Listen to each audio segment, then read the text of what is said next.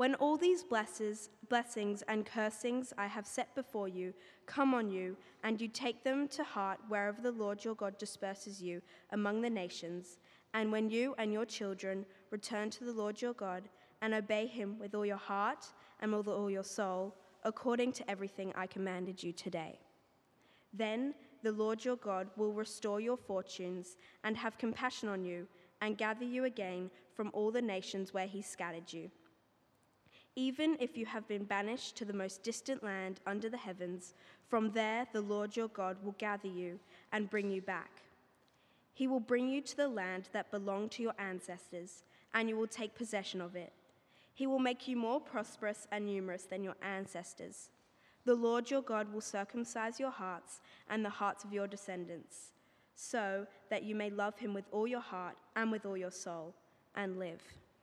And the second reading will be from Lauren. This reading will be from Galatians chapter 4, verse 8 to 20.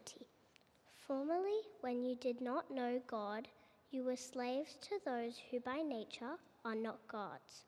But now that you know God, or rather are known by God, how is it that you are turning back to those weak and miserable forces? Do you wish to be enslaved by them all over again? You are observing special days and months and seasons and years. I fear for you that somehow I have wasted my efforts on you. I plead with you, brothers and sisters, become like me, for I became like you. You did me no wrong. As you know, it was because of an illness that I first preached the gospel to you, and even though my illness was a trial to you, you did not treat me with contempt or scorn. Instead, you welcomed me as if I were an angel of God, as if I were Christ Jesus himself. Where then is your blessing of me now? I can testify that if you could have done so, you would have torn out your eyes and given them to me. Have I now become your enemy by telling you the truth? Those people are zealous to win you over, but for no good. What they want is to alienate you from us, so that you may have zeal from them. It is fine to be zealous, provided the purpose is good, and to be so always, not just when I am with you. My dear children, for whom I am again in the pains of childbirth until Christ is formed in you, how I wish I could be with you now and change my tone, because I am perplexed about you. This is the word of the Lord. Today we move forward in our series in Galatians, stepping into the book, meditating on the relational, psychological and communal impact that came to the churches of South Galatia after Paul had gone through joyfully. Then some other people had come in with nefarious motives and a new word or gospel, and the Galatian Christians were tempted to move away from the gospel of grace. Now, Lauren read to us a moment ago, and you can have a Bible open in front of you. The beauty of the Bible open in front of you is you'll see that what I'm saying is from the Bible, not made up. I am intending this to be a classic message in the Reformed tradition of making sure I look at every verse of the Bible. Not in sequence, but almost every verse that's in 8 to 20 will be on the screen, if that helps you, because I'll be able to highlight various things as you go through it. But if I can put it this way, this is a classic sermon where I touch in on almost all the verses. Let us pray. Father, grant us true joy and freedom in Christ our Lord. We pray that Christ might be formed in us. That freedom is secured by Jesus, received by believing, and applied to our hearts by your Holy Spirit, whom you have freely given us. We thank you in Jesus' name. Amen. In our text today, Paul gets personal in 4 verse 19. Weirdly intimate, in fact. He writes, 4 verse 19, "My dear children, for whom I am again in the pains of childbirth, writes Paul, until Christ is formed in you. How I wish I could be with you now and change my tone, because I am perplexed about you. Now that's a remarkable verse. We'll come to it in our third point. But for the moment, I want to highlight these 6 words. What does it mean, until Christ is formed in you? How can Jesus Christ, who lived then, be formed in me now? So strange, such unusual language, so intimate, something happening inside me. And how would our lives be different if Christ were formed in me? We'll come to that.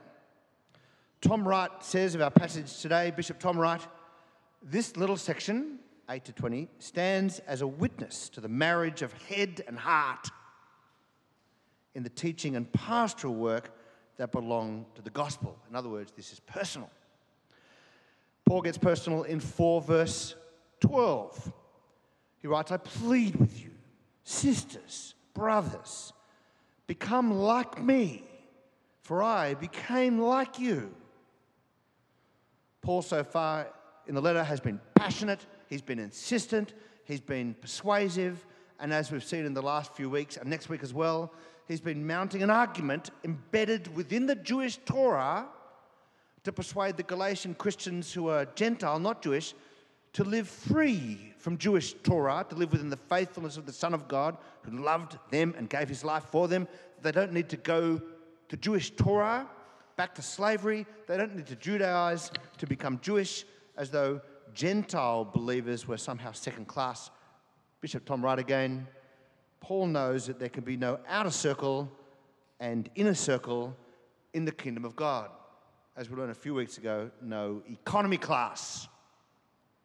Paul gets personal in 4 verse 13. He tells them their shared history. He says, remember when we met? It's dripping with memory. As you know, let me appeal to this. As you know, it was because of an illness that I first preached the gospel to you. And that illness was ugly for you and for me. And even though my illness, verse 14, was a trial to you, you did not treat me with contempt or scorn, which you could have. Instead of that, you welcomed me as if I were an angel of God, as if I were Christ Jesus himself. That illness that brought me to you for convalescence, presumably. It was ugly. You could have just rejected me, but you didn't. You treated me as if I were Christ Jesus himself. And so he writes in verse 15, I can testify that if you could have done so, you would have torn out your eyes and given them to me. Scholars argue about what the illness was that brought Paul to them. But the illness itself wasn't fun for them or for Paul, although the gospel of grace was. Maybe he had eye trouble. Hence, you would have torn your eyes out for me. Later, he will write, see with what large letters I write with my own hand, indicating perhaps an eye problem. But more likely, 4 verse 15 is just a way of saying, you do anything for me. Could have been that he was being persecuted and had turned up with his flesh stripped from a beating. But in these verses, you catch a glimpse of their first friendship. What happened when the gospel fires of grace were lit under the Galatians? He said, in that moment, I became like you. I was a Jew, but I lived with you as a Gentile. I ate the bacon and cheese burgers. You know, I lived that way, free in Christ. And since I became like you, you need to become like me. In other words, to stay a Gentile, to stand firm, free from Torah. Let God do his work inside of you rather than the observance of the flesh.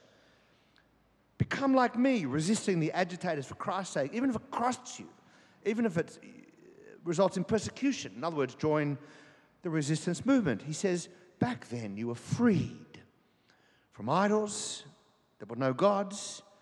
You were happy in Christ, committed to the gospel, liberated from Torah, and positive towards Paul. And so Paul then asks in verse 15 the $64 million question, where then is all your blessing of me now? Where's it all gone?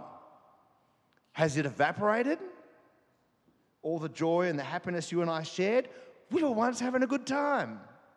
But now you're on the cusp of being enslaved by Torah, bitter, judgmental. You'll find that out later in the chapter if you keep on biting and devouring each other. So whatever these agitators, these people who came in, whatever their motive, whatever the outcome, it resulted in a lot of finger pointing, a lot of destabilizing. And you were angry at the Apostle Paul. What happened? What happened? This verse 15 is a tricky little verse to translate, but its meaning is clear. In the old King James Version, it was where then is the blessedness ye spake of? In other words, you used to speak about me in happy ways. Or perhaps the simplest translation is the old NIV, what has happened to all your joy? The word for joy or blessedness there, as in the Beatitudes, is about happiness, but not just flippant happiness, but an abiding, living happiness. And so he writes, have I now become your enemy by telling you the truth about the grace of God? Grace, by the way, is very hard to swallow if you're stuck in old ways. Grace is very hard to swallow if you're convinced that you're an okay person and that God might sort of otherwise round off my good life. But unless you see the grace of God shown as Jesus Christ, as we've been saying through the series, as upturning not just the world, but my life, it'll be hard to swallow. Have I now become your enemy by telling you the truth? What happened? Now, this question here is a question we could ask ourselves. What has happened to all your joy? And I reckon some of you know the answer. You can trace it. You lost the joy, like losing a set of car keys. You're like, where did they go? Where did it go? And some of you might say, I don't know what happened. Maybe I just got older. Maybe the passion of youth. I lost it. Things got harder.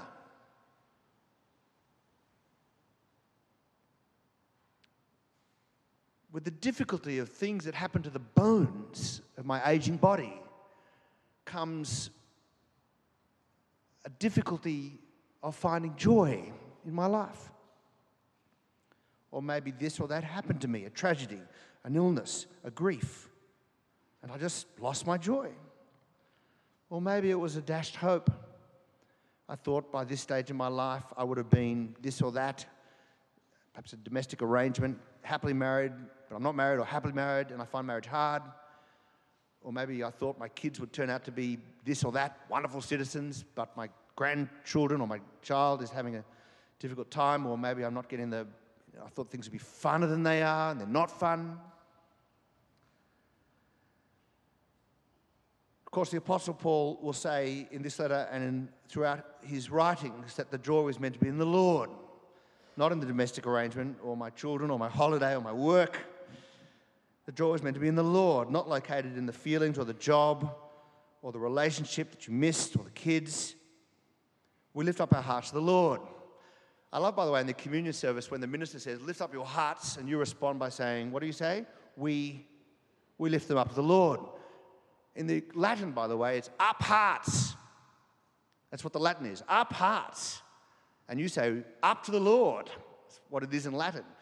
And I know it was not intended to be this way, but I like to think of lift up your hearts, we lift them up to the Lord, as a rebuke to the minister who's speaking to you. I say to you, up hearts.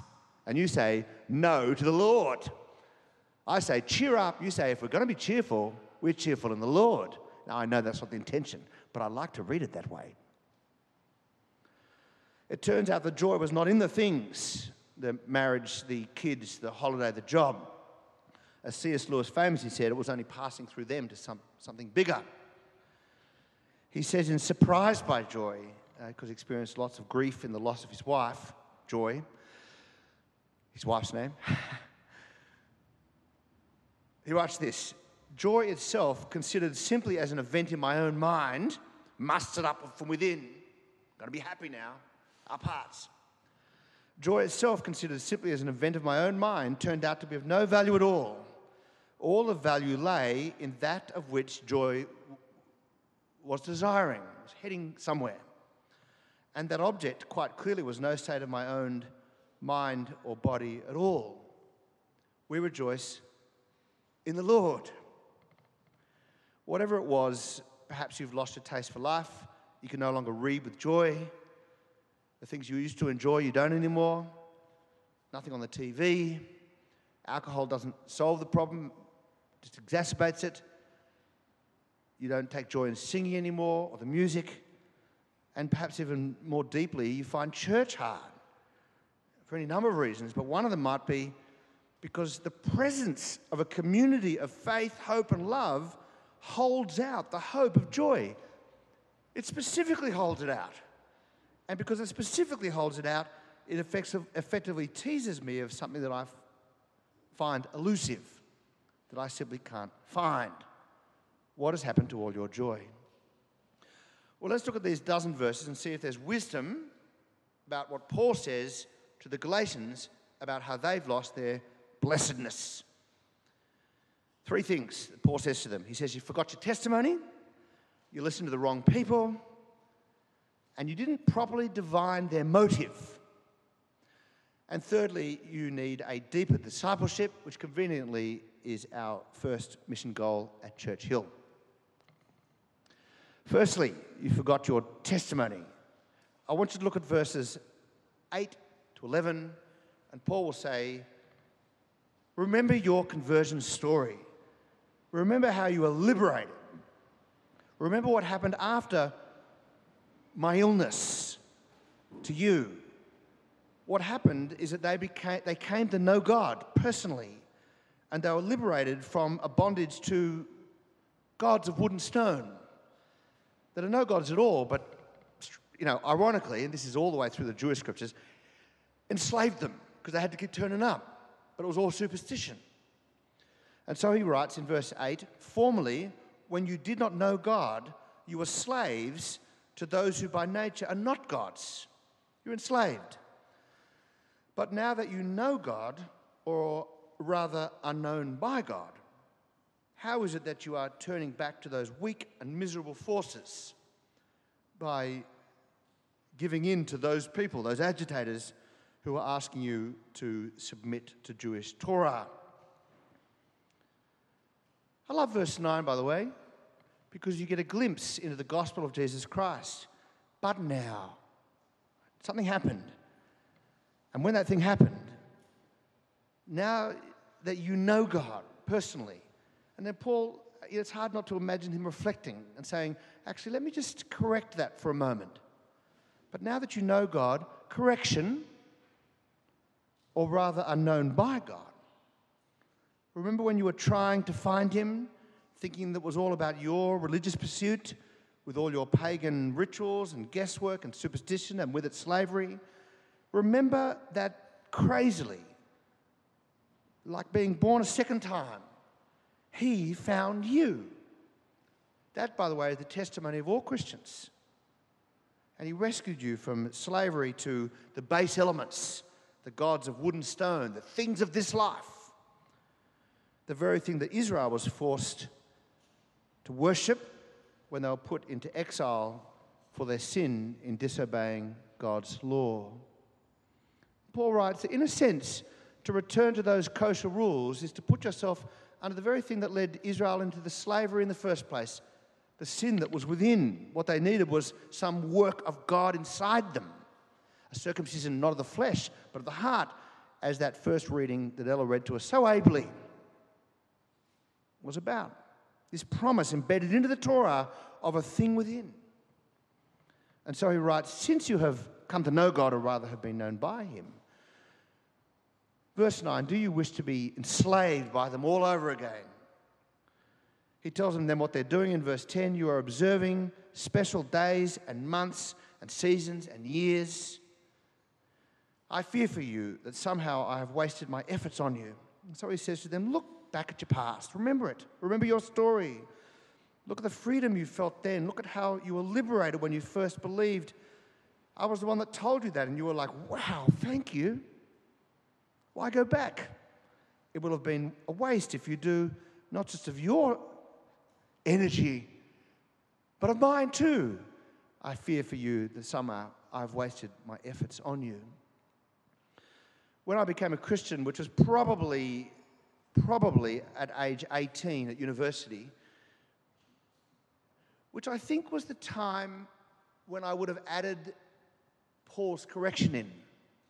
I think at age 15, 16, 17, I would have said that I know God. But I think at age 18, I would have said, or rather, I've been known by him. Now, this, what I'm about to say, my own testimony, is not the same thing that the Galatians were under. And yet, it might serve to explain something of the application of this part of Paul's message. Up to that point, I'd only ever felt the heavy hand of God. I didn't get it from my parents, really. I don't know where I got it from. But I always thought, there's a God and there's a judgment. And if that be true, then there can be nothing else more important. So if I can put it this way, if you look at me for just a moment, I felt the heavy hand of God above me. If I can put it this way, I felt an exile for my sin. That was clear to me and obvious to me. It was the one thing that was obvious to me because I took God seriously. But when I heard the gospel at the University of Sydney, an EU lecture, 1988, I walked out of that room in Carsalaw and I felt his light and lifting hand. Not that I gave up the heavy hand of God. There was a will, and he was going to judge the quick and the dead. I knew that still. But I knew more deeply and more abidingly the love of God, the grace of God, the forgiveness of God for my sin. If you look at me for a moment, this heavy hand of God, but the light hand of God lifting me up hearts, right? It's this space in which I began to live. And I think this space here is living within the faithfulness of the Son of God who loved me and gave himself for me. And when I was lifted up out of my darkness, I became fairly passionate. Some people called me the Manning evangelist. And if you know the University of Sydney, this photo here is a picture of, not me, but a photo I found on the internet of the glorious era of the cafe called Manning at the University of Sydney. Perhaps I didn't want to go to class, but I love talking to people about Jesus. And it bubbled up within me, and maybe it was gifting, maybe it probably wasn't. More likely it was joy that motivated me. I love the testimony of John Newton, who was a slave trader before he discovered that he was the slave to sin. He needed to be liberated. He says, "'Twas grace that taught my heart to fear, and grace my fears relieved." There you go. What other line describes this experience? "'Twas grace that taught my heart to fear, and grace my fears relieved. How precious did that grace appear the hour I first believed." Have you got a moment when you were liberated by the gospel? Being liberated and going back to the base elements of this life is like Israel being freed from Egypt and saying, "I want to go back." Because to live in slavery is always easier than to live in freedom. How precious did that grace appear the hour I first believed. So you forgot your testimony. Secondly, you listened to the wrong people in verses 17 and 18. 17 and 18 are fascinating. Because in verses 17 and 18, Paul writes what the intent was of the agitators who came in after Paul. Verses 17 and 18 give you the modus operandi, the motive of all religious control freaks. And in fact, all control freaks. He writes, "Those people who came after me and said that you were second class as Gentile Christians without circumcision, without Torah, they are zealous to win you over. Right? They want to couple you to them, but for no good. What they want, right, here's the motive, what they really want is to decouple you from us. What they really want, if you examine their motives, is to alienate you from us so that you can be coupled to them. so that you might have zeal for them. Just because someone is passionate and zealous doesn't mean they have the truth. Passion can be spellbinding. Zeal can be hard to resist. And Paul, of all people, knows this. He was once a zealot for the Torah, from the Jewish ways handed down to him. But you can see in this passage, via that motive, that one of the outcomes of zealousness is sometimes tribalism, decoupling someone from the gospel in order to make them passionate about them. The agitators came in and were using a biblical idea to gain control. You can see how confusing it might be for those new Christians. Namely, if you read your Bible, if you read the Jewish scriptures, you'll read one of the markers or for circumcision, and if you're going to take the Bible seriously, then you should be circumcised. But Paul says they don't firstly understand the trajectory of the Bible. They don't get it. But secondly, they have a motive that you'll love them, praise them, couple themselves to them, be zealous for them, be loyal to them. We have a phrase for this, by the way. It's dog whistling. Some call it a shibboleth. You know that phrase? A shibboleth is any custom or tradition, particularly a speech pattern that distinguishes one group of people from another. You say it and all your tribe come running. Paul says this drive to make the Gentile Christians follow Jewish Torah, it's tribalism. Paul's not really with us, decouple from him. He's not doing my thing, our way. So if you're serious about God, you'll be serious about my issue, and you'll say and do the right things, meaning the things that I say, and then we can be friends. And all that dynamic is quite psychologically powerful for those who are hungry for acceptance. But it becomes, in the end, anti-grace. Paul says it is fine to be zealous, provided the purpose is good, and to do so not just when I'm with you. Beware of people who act in ways that control, especially by making people jump through hoops. Do not give them your voice. Do not lend them your ears. Join the resistance movement that began with Jesus towards the Pharisees, who burden people. C.S. Lewis again, a pharisaical world of mint, dill, and cumin counting is not the world that God intended.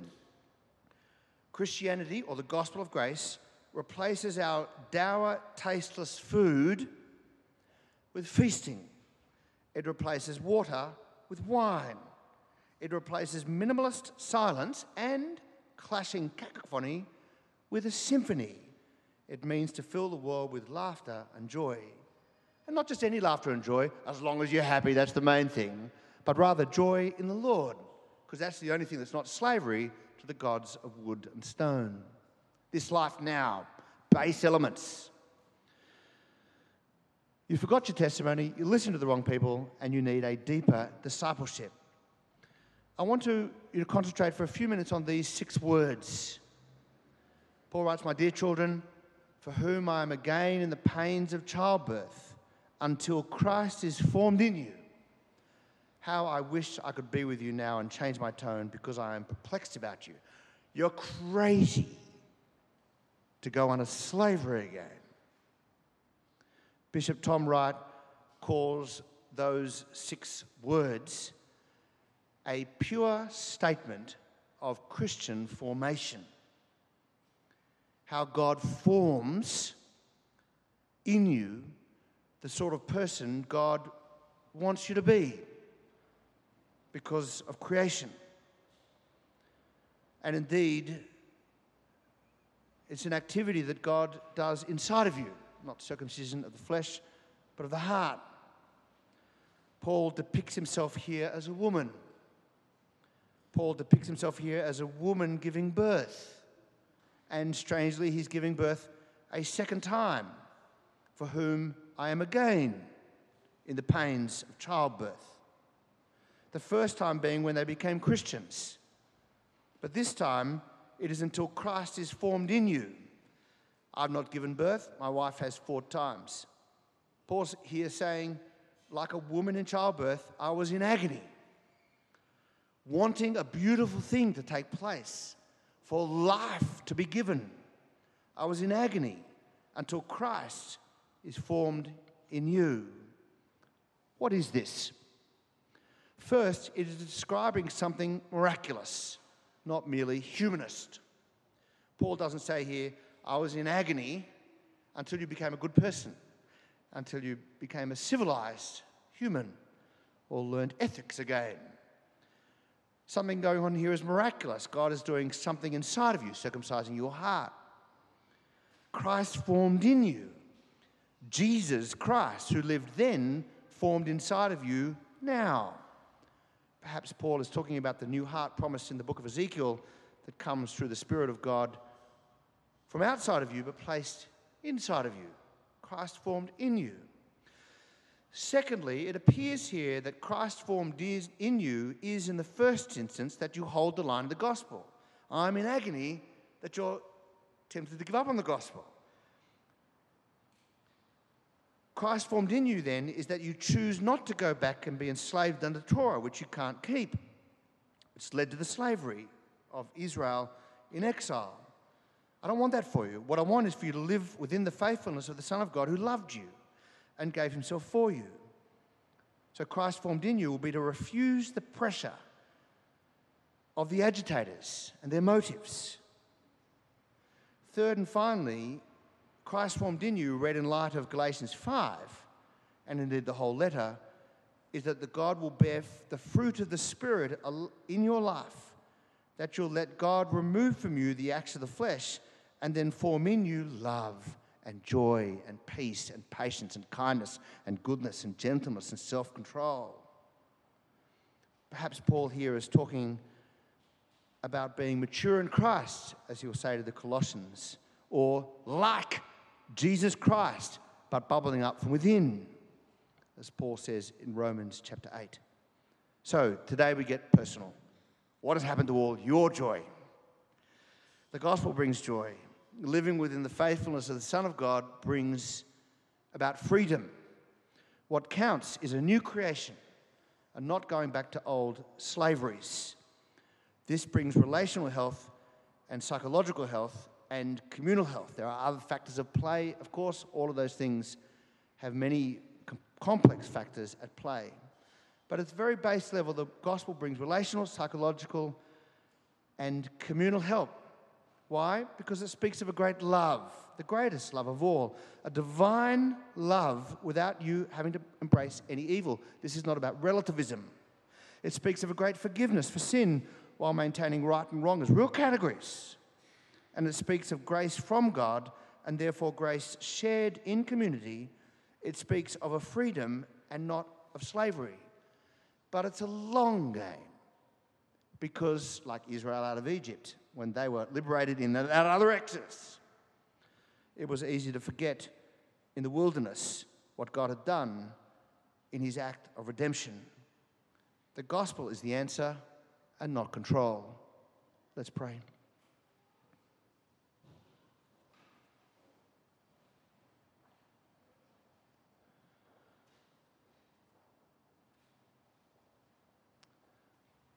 Father, it's tempting through the ordinary experiences of life to forget the joy and passion and lightness that came when we first believed, and then to get stuck in the base activities of life, the things of this world. But I pray that you'd lift up our hearts to the Lord.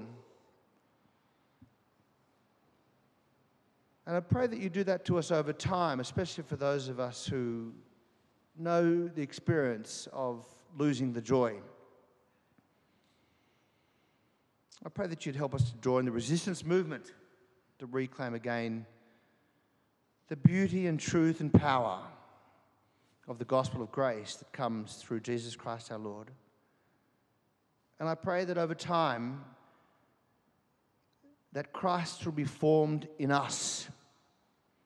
I thank you that Paul was in agony that Christ might be formed in those Galatian Christians then. And I pray that you give us people who would agonize over us that Christ might be formed in us, people who care enough to see us liberated and living in the grace that comes through Jesus Christ our Lord, in whose name we pray. Amen.